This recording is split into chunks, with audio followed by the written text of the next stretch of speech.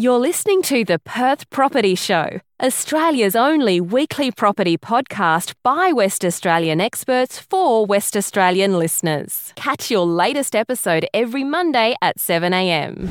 Good morning, everyone. Welcome to the Perth Property Show. My name's Trent Fleskins, your host. As always, this week we have a really special episode. For the first time ever, I've decided to bring in a fellow developer, someone who's doing some much more important and really impressive things than we do at Strategic, someone I look up to from afar as well, and someone who I think a lot of you will learn to look up to going forward. You'll start to notice the things they're doing. It's Adam Zorzi from Australian Development Capital. Adam, thank you so much for coming in. It really means a lot. Thanks, Trent. It's a pleasure. Thanks for the kind words. Adam, you're a fellow Trinity boy, aren't you? Yes. Yeah. A few more grey hairs than me. A couple. Yes, some of them are covered up, though. It all started back then, I guess, with regards to your story. You started just like I did on the Swan River. Yep. Through to 1993, I graduated, giving away my age, but 5 great years there. A lot of time on the river in a rowing shell and a fair bit of time in the class, but yeah. That name, that surname is a pretty well-known surname in the building industry especially. Yep. How did that start? Were you around building from a very young age? Did you understand it? Was it something that when you were in high school, your teachers were saying, look, you should be an accountant, you should be a lawyer or whatever it is, but you knew that you were going to be a part of the building industry, or did you learn that later on? Probably sounds a bit cliched, but I have been in the industry from before I was a teenager. You know, I was the eldest of the third generation. My grandfather started the building company not long after he arrived from Italy in 1950. Being the eldest of the third generation and loving hanging around with my grandfather on school holidays and things whilst he was still working meant that I was often in his ute with him, going out to building sites and handing him bricks while he hand-built soak wells and things like that. And, you know, I have great memories of that, and I love that. I love those memories, and it was a good foundation to see how hard that generation of Australians really worked, and helped myself and my brother both sort of develop a fairly strong work ethic. I worked within the business in a range of different roles through school, through uni, from doing the gardens and cleaning display homes. Bit of pocket money? Yeah, on Fridays when I was at uni, my Friday afternoon was going and cleaning our display homes and doing the gardens. On school holidays, I was in the truck with labourers and running around jobs and cleaning bricks and cleaning windows and doing floor scrapes and whatever else was needed for a bit of pocket money, and then sort of graduated up through there to working in the office. And ultimately, I spent a bit of time in sales, selling new homes to clients, but then deviated off into development by the time I was in my mid-20s. Look, it's an early time for anyone. You know, when most people think about that, when I think about my clients and the people who are just getting in contact or listening to the podcast, the early 20s is when those really proactive young fellas are having to think about their first subdivision, their first side-by-side development, something that they can afford. Yeah. Do you remember the first thing that you did on your own? The first development I was involved with really was a small subdivision of 4 or 5 lots in Mount Pleasant, and we bought a site, myself and 2 other guys, and carved a block up into 5 lots and sold those. And yeah, that was interesting, and pretty steep learning curve. And there weren't the advisory groups like yours around back in the day that helped you tick all the boxes, and so you're on the phone with everyone from surveyors to plumbers to everyone else. Yeah, so you're your own project manager. Yeah, that's right. Learn the ropes that way on land subdivision, and then from there sort of pursued more the built form stuff, which is what I quite enjoy. Well, you can take 2 paths really, can't you? You can be the Nigel Sadlerley and create a new estate, a new suburb, or you can create something like the things you're creating these days that are closer into the city in that infill medium density space. Why did you choose medium density? Why did you choose infill over the land estates? Because clearly that's where your business these days focuses on. I suppose it stems originally from having a construction background, and whilst I'm not a builder, I know enough about construction to be dangerous. I've always been passionate about great design and been passionate about innovation, and I've always looked at opportunities for infill as the real future. And whilst I absolutely respect the land developers out there, and they obviously provide us a great essential growth need for our city, what I don't think is still really being done as best it can in Perth is infill. I think there's still a lot left to be desired in infill in Perth, and so we're looking to raise the bar and do it better than a lot of the other guys out there. ADC is the brand, Australian Development Capital. You got a few flagship projects that people would probably know about now if you mentioned them. They're pretty ballsy, Adam. They're not the sort of apartment building, you'd see most developers buying a piece of land or buying a property, knocking it down and putting up 30 stories. You're taking on some serious challenges that for a lot of people, they would just go, oh, that's too risky. There's too much variability there. I don't want to get involved in the government. We're talking about being right there on Stirling Highway in Mosman Park, the Perth Girls' School with the old cemetery being involved, and as well taking on heritage buildings. What's the play? Well, firstly, I'm not sure ballsy is something we really want to be known as an investor, but I suppose we've always looked for the point of difference. My business partner Rod and I. It's a competitive industry. It's like all industries in this town, particularly. It's competitive, and it's very hard to differentiate yourself, differentiate your brand, differentiate your product, and make a dollar if you're just buying run-of-the-mill vacant blocks of land. That and anyone can do a solution for. Yeah, that's right. And when we started 10 years ago as well, we're both making a fresh start in a new business, and we've taken on a whole raft of different opportunities.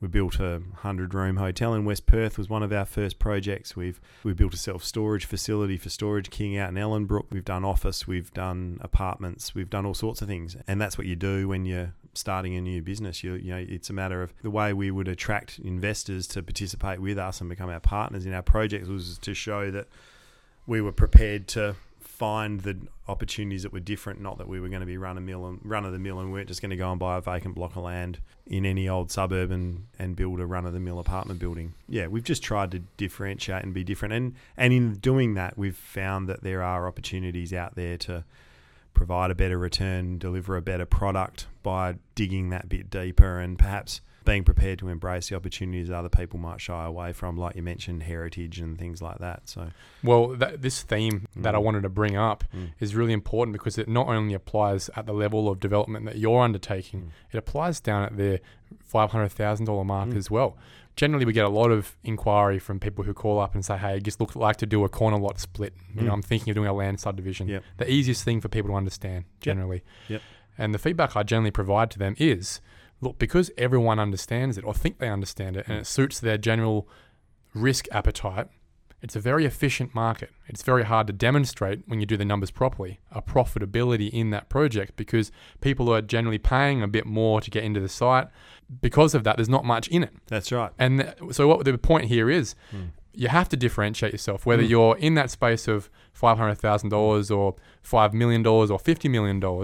If you're at that $500,000 space, the differentiation is your ability to afford something a bit more expensive or build over just the subdivision and build in areas where there is low level of supply, right? For you, it's about solving problems that other development businesses can't be bothered solving or don't have the skills to solve. Yeah, that's right. And in that as well, finding the opportunities that aren't out there publicly being advertised. We'll buy things sometimes that are in the market and are being advertised, but more often than not, we're buying things that are off market because if typically in a market like this where it's quite hot and everybody out there wants to be a property developer, by the time it goes to market, anyone that's got a reasonable connection to the selling agent's already run a ruler over it and passed it up because it's too expensive or there's too many challenges. And so the best opportunities typically arrive off market, or they're the ones that, like I said earlier, people shy away from. So, heritage has been a big thing for us. Nearly every project, bar for one or two that we've done, has had a heritage aspect.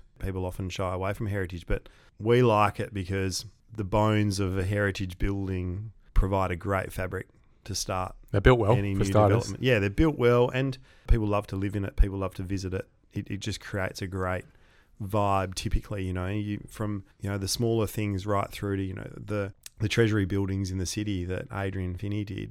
It's just amazing. Look at what a great asset it's a legacy that is now. It's a legacy asset for the state, and it's those, unfortunately, as a city, we knocked down and got rid of so much of our heritage in the 60s and 70s. Massive shame. And terrible shame. So the ones that are there now really, should be revered and respected. And so we find that you get a lot more buyer appetite if you're selling apartments that are part of some sort of heritage building. You get a lot more interest from tenants if you're doing some sort of retail or F&B component and it's got heritage. So there's definitely a lot of demand for it. When it comes to heritage, though, it's hard to know what's under the skin. And also, I would have thought that where people say it's too hard or too risky is their ability to do a feasibility on not only what it's going to cost to fix this thing to the level that the governing authority finds acceptable, but also what's it worth when it's done. It's sort of like doing a reno on a really old property in Mount Lawley. You know, a lot of people shy away from that. You're taking it to the next level where the government's involved. Does that not scare you? It's like anything in business. You do your due diligence. You do as much homework as you can, and for us, depending on the project, that that involves doing before you buy it, doing preliminary designs, getting heritage architects involved, getting builders involved, and getting a real understanding of what the cost is going to be. Putting some money down. You can do that, yeah. Yep. But you put it up, you put that risk money up before you commit to locking in to buy it, not after, and try and mitigate as much of that as possible. Plus, the other thing is, we've always found the Heritage Council to be very good to work with. They, as the sort of custodians of heritage in Western Australia, their ultimate end game is to see that those buildings are somehow brought back to life and enjoyed by the people of Western Australia. So they're not standing in your way. No, and if that means, it depends on the level of heritage and the building, of course. But ultimately, if you are using your best endeavours to bring that building back to life and make it publicly accessible where possible, and ultimately ensure that that is retained, we've found them to be prepared to be flexible on things, and they'll let you knock a wall over here if you can demonstrate that you'll show that you'll somehow leave a legacy of what was there, or you'll do something else in return. We've found them to be commercial. We've found them to help us where necessary and help us work in with our programs. So it's not, I probably shouldn't be sharing this, but it's not as scary as some people think it is. Well, let me ask that in a more direct space. You've purchased the Perth Girls' School at the top of Wellington Street.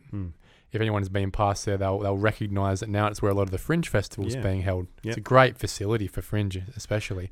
But not only the Perth Girls' School, there's obviously the massive amount of land behind that going back down the hill, which has got some cemetery history. At what point do you have enough resources or information to figure out, how do I deal with the risk of what might be underground? In that instance, we originally acquired the girls' school buildings, which are beautiful buildings, and we were very fortunate that they had been, whilst it was a girls' school from the 30s through to the 50s. After that, it became police traffic headquarters, and the police looked after the buildings and kept the framework there, and didn't really do anything that bastardized it or bastardized it.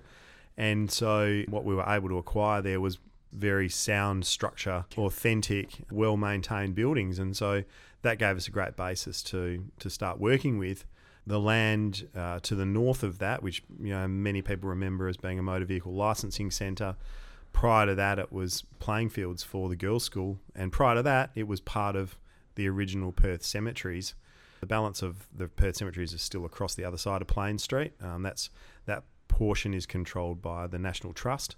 That was the original colonial cemetery for Perth. It was the second highest point of Perth City after Kings Park, and you always buried people at a high point, not down in a low point. Not in the swamp. Yep. Not in the swamp. And then the cemeteries originally spread across in the car park, and also further north. Part of that had already been remediated by another group some years back. There's no East Perth cemetery remediation specialists, right? You don't call them up and say, hey, can I get a quote? Well, funnily enough, but there are forensic archaeologists.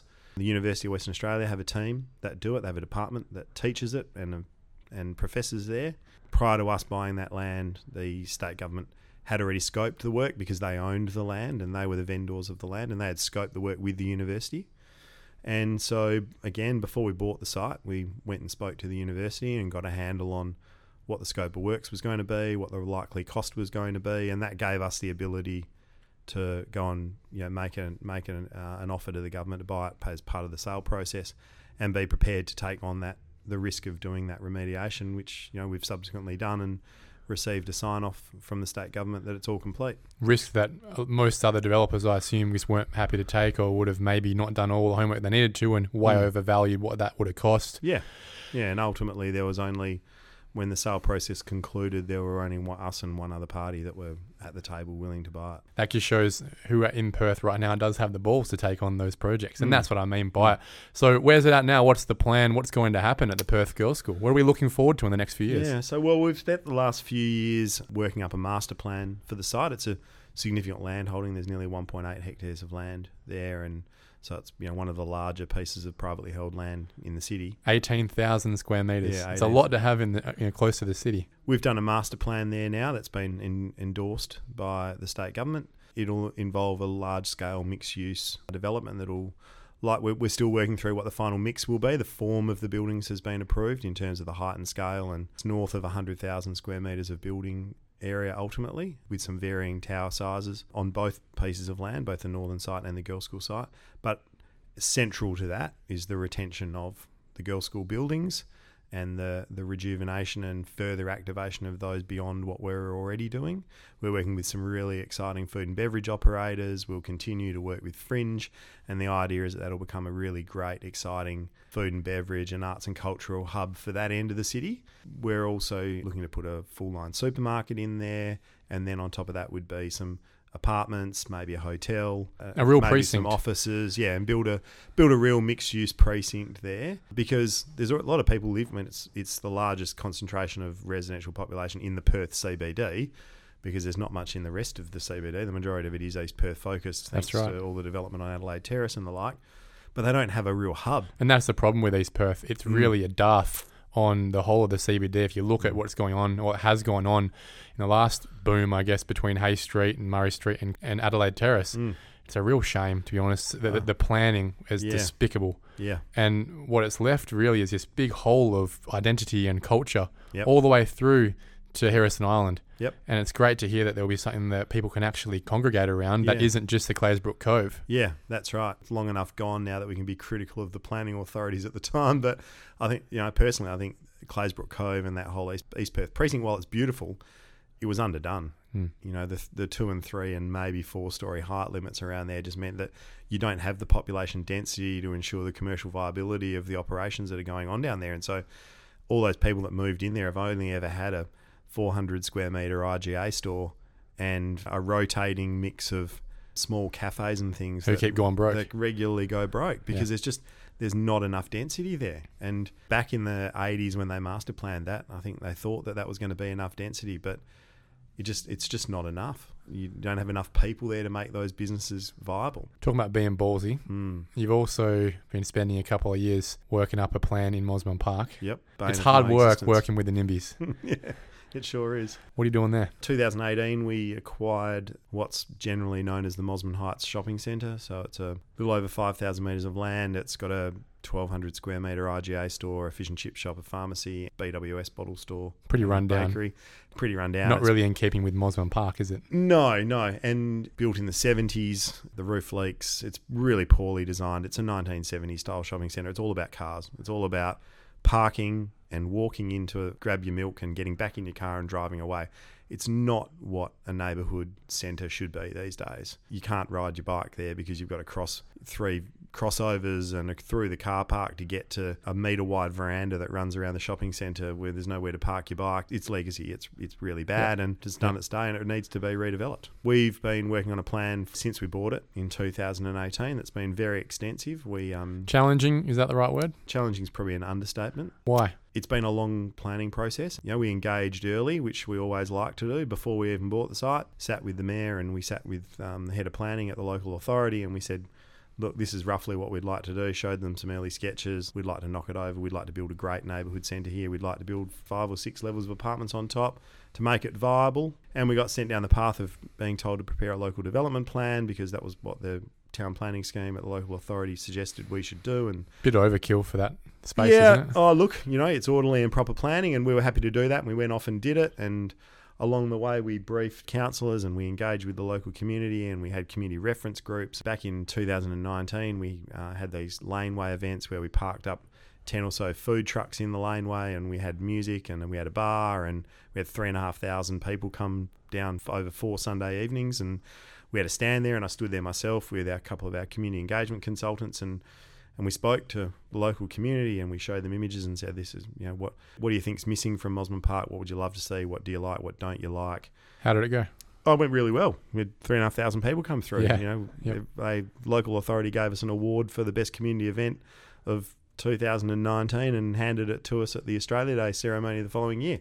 It's 2021 now. Yeah, so nearly getting to 2022. Why haven't we got a build going up? Approval? Because, as is often the case in Perth, well, nationally, it's harder in Sydney apparently. It's harder in Sydney, yeah. Particularly in the western suburbs. It's difficult here in Perth. There's a group of people who live in the area who think that what we're proposing is too big. So you try and rationalise with them and you try and understand why they think it's too big, and you point to, well, if something's too big, what are the impacts on you as a neighbour, as a nearby resident?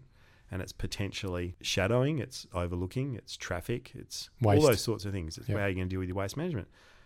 We've spent hundreds and hundreds of thousands of dollars designing this through to the point that we're at now, on consultants, on traffic engineers, on acoustic engineers, on waste management consultants, on all that stuff. We went and engaged an architecture firm from Melbourne who we've worked with here on the Girls' School and other projects, who are the best retail mixed-use residential development architects in the country. The principal of that firm grew up in Mosman Park, studied at UWA, so it's not like we just wheeled in a random firm from Melbourne. Who doesn't get it. Yeah. Who doesn't get it, but these guys came in and they've come up with this amazing scheme that doesn't do any of those things. It doesn't overshadow, it doesn't overlook. There's a negligible increase in traffic, like between 4 and 10%. So we can confidently say there won't be a noticeable impact on you.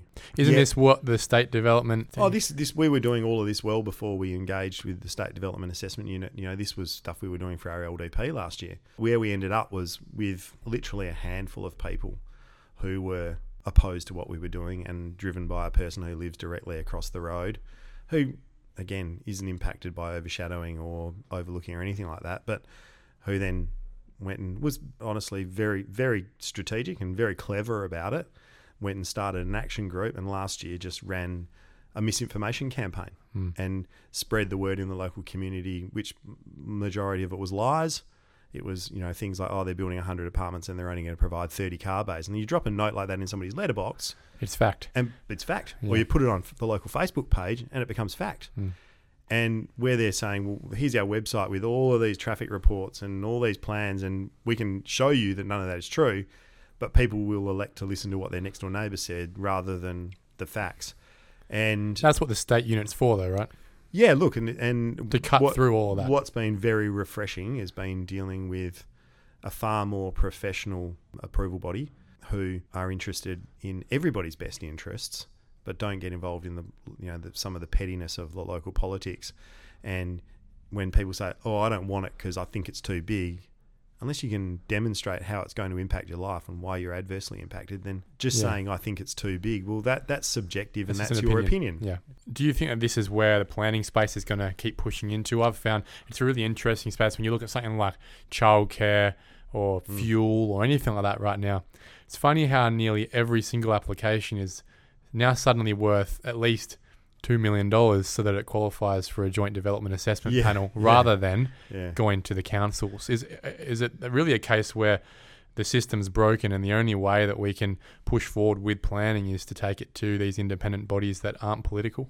Look, you'd like to think it's not the only way, but there's so much politics at local level that, of course, everybody has a right to voice an opinion, and everybody has a right to protect their own interests. We've never tried to deny anybody that. In fact, all of our messaging in the Mosman Park instance has been, please just inform yourself. We're not saying we want you to support it. We just want you to get informed before you make a decision.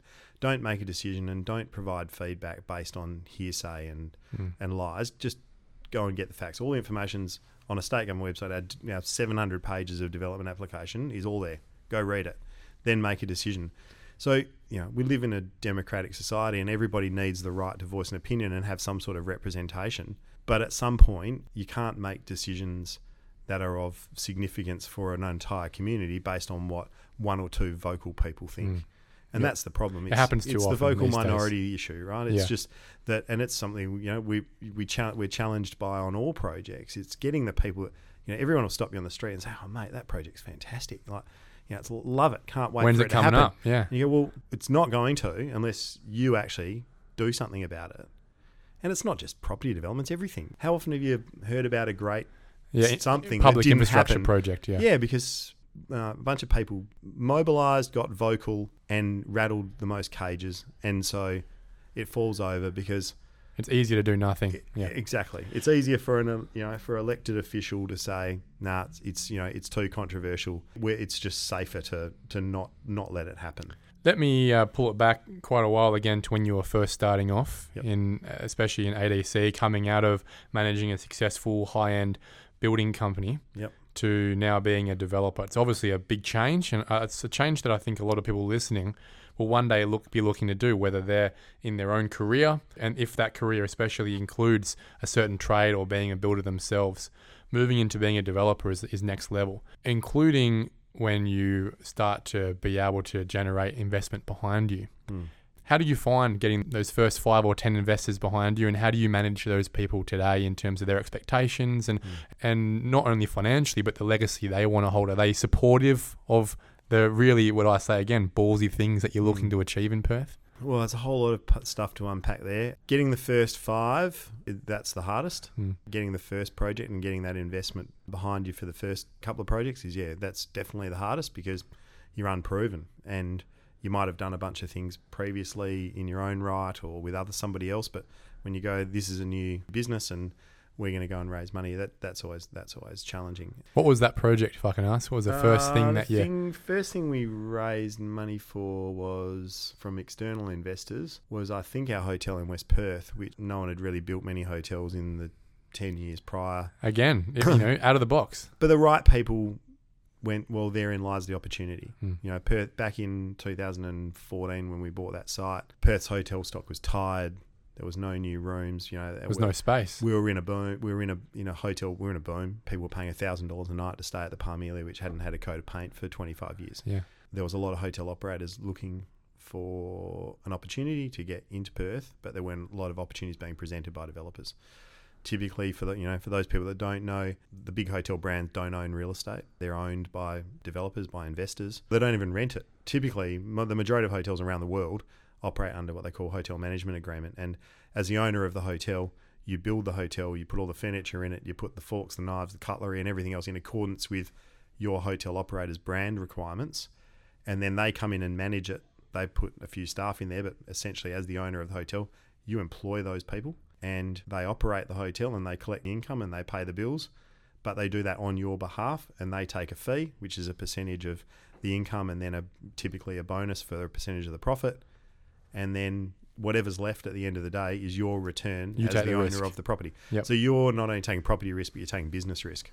When we did that deal, there were enough operators around that we were able to negotiate a lease. And given that we'd never done a hotel before and we didn't know much about this HMA thing, we went, well, if we can get a lease and we can guarantee the income, then we know what it's worth. Guaranteed level of income, we know what it's worth. We can get bank finance. We can keep now our we just investors got to happy. build the thing. Yep. Yeah, that's right. And so that's what we did. And so we were able to get a hotel operator in Singapore who's come in and they leased the property off us and pay us rent. So It was a little bit different, and the market's moved again now, and there's very few hotel operators. There's literally 1 or 2 in the country who will enter into a lease agreement. Everything is hotel management agreements. Yeah, even the big guys, your Hiltons. Oh, absolutely. They don't own real estate. Yeah. The Hiltons, the Intercontinental Hotel Group, Marriott, the 4 big hotel operators in the world don't own real estate, or they own very little.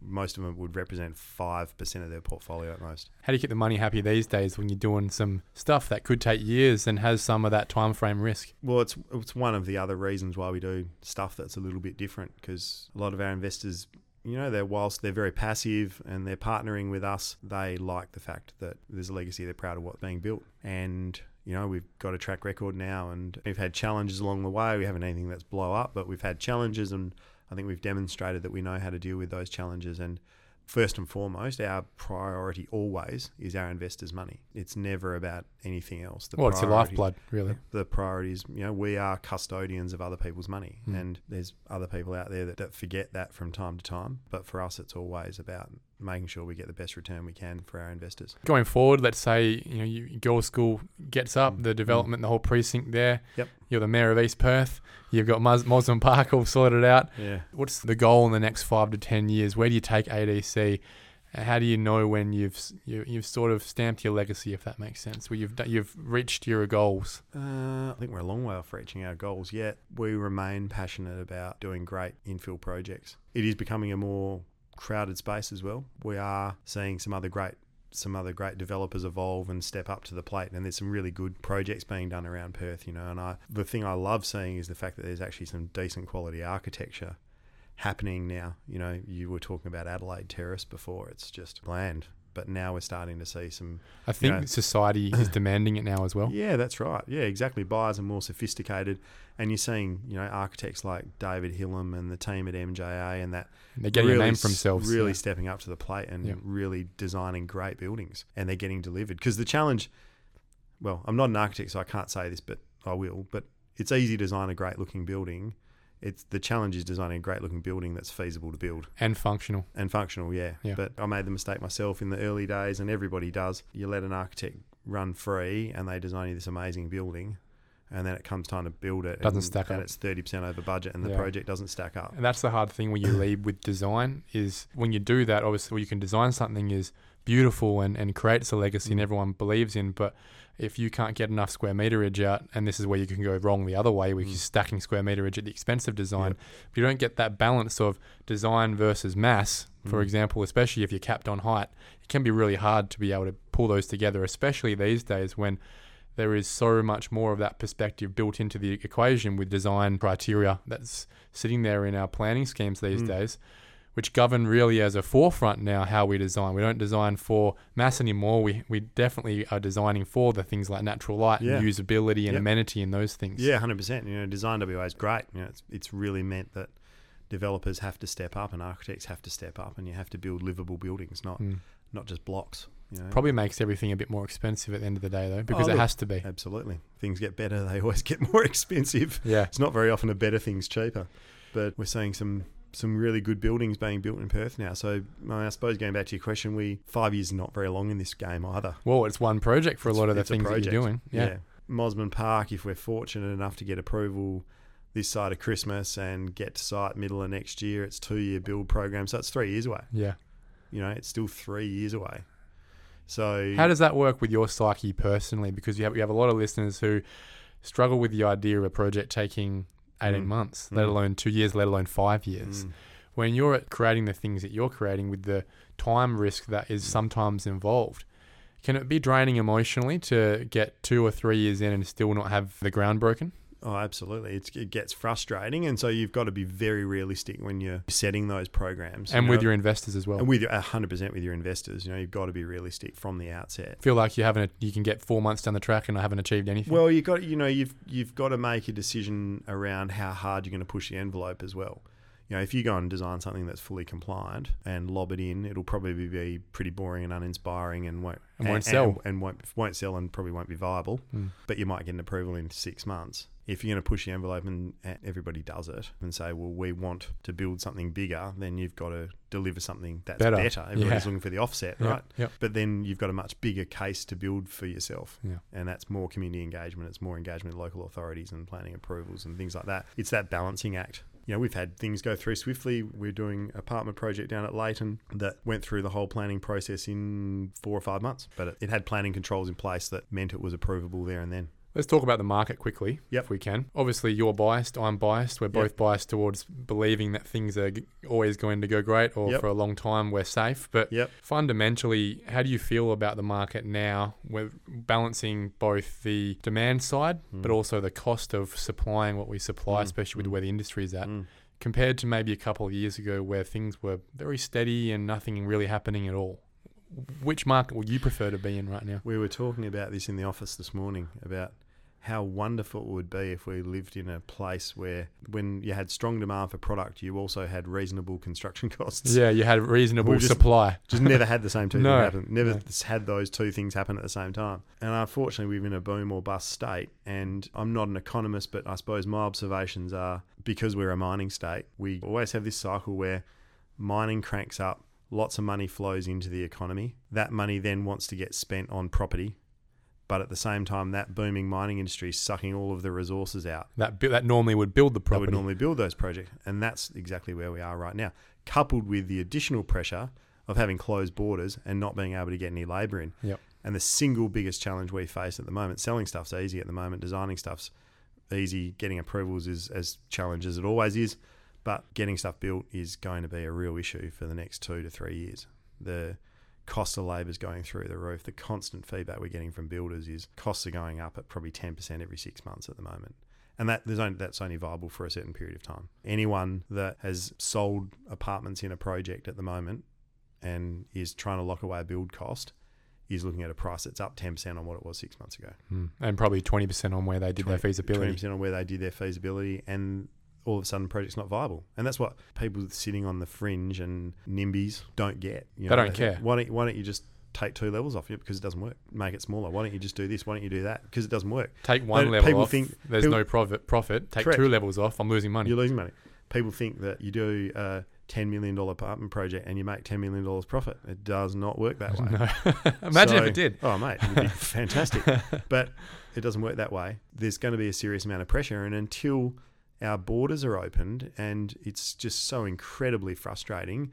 And I know everybody's got a different view on COVID and borders and everything else, but I still can't fathom why we can't have a controlled way of letting people in and making them quarantine for work and let them in for work. And that's the problem. The big difference here, we've got 2 pressures right now that are augmenting our balance of our market. For me, the first one on the demand side, which is actually keeping demand steady and not exploding, is the fact that our weekly immigration numbers have been capped from uncapped to 1,000 to 500 to 250 people a week. Yeah. Now we have 900 transactions a week normally. So when you take 750 people a week out of the market, and possibly more if the borders were totally open, that's nearly double the pressure that's not currently happening on the market. So from a demand side, imagine when the borders do open, it will be manic in terms of the prices. You'll see East Coast stuff happen. All else being equal. And on the supply side, as you said before, the big difference about this market right now in terms of the build costs that we've never seen before is that when this pressure comes in generally, like the last boom, the government opens up the 457 visas, and that is what floods in all the Filipino brickies and the British brickies and the plasterers. They all come in, and that keeps the cost of supply down and manageable. This is what's augmenting the market, and what I'm starting to hear is there are a number of developers that are actually simply putting their developments on ice for the foreseeable future. That's definitely going to happen. Because they know they've got a good project. They know they have the demand for it, but they're not willing to spend the extra $1 million to get the project going right now. They'd rather just sit on it and let the small commercial rent they're getting on that block right now that's holding costs for it just be what it is until the risk goes down. Absolutely. And couple that with the fact that there's a massive rental property shortage and no one's building rental apartments. What do you do? Exactly right. It's just going to get worse and worse. And the possibility of negative cash rate coming through soon. The lead time on, someone was telling me the other day that some of the project builders are that busy that they're pouring a slab, dropping bricks on the pad and saying to the client, we'll be back with brickies in 9 months. And what do you do if you're in that instance where you're a first home buyer or paying your mortgage, a mortgage and you're renting, and all of a sudden your house that should have taken 24 weeks to build is going to take a year and a half or 2 years.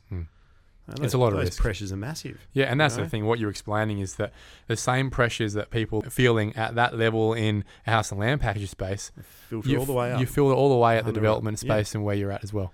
Until there's some sensibility about a strategy for living with COVID, and I know that's not what we're here to talk about, but until there's some sensibility about that and we actually start letting people in, we missed a massive opportunity here as a country when a year ago everyone was looking at Australia and going, wow, when all this stuff's over, I'm going there because it's beautiful and there's lots of space and everything else, to now we're that country that couldn't get their proverbial together and get vaccinated. We're the hermit kingdom. We're the hermit kingdom, and people are going, wow, why would I go there? There was all this talk about all these great industries that were going to start here because all these people from all over the world were going to come here. And now they're all going, why would I go there? I can't even get in there for starters. Can't even get in there, and why would I go there? If that's the way they behave when things get tough, forget about it.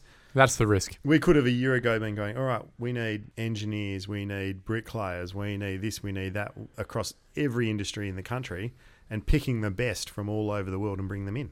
Quarantining them in a facility. Quarantine them for 2 weeks, and then they're normal. Then they believe it or not, they're still human beings. Exactly. Adam Zorzi of Australian Development Capital, thank you so much for coming in. It's been such an insightful chat. We haven't just spoken about the ins and outs of development and what you're up to, but I guess that whole story of yours and the idea of differentiating your strategy for me has been the theme for today, and that people at any level of a price point can focus on to make sure that they're de-risking their project going forward. Thank you very much for coming in, mate. Pleasure, Trent. Lovely to chat. Thank you.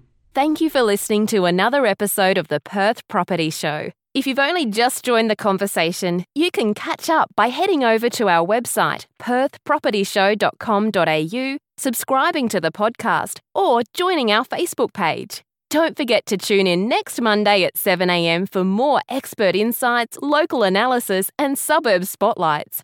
Happy hunting!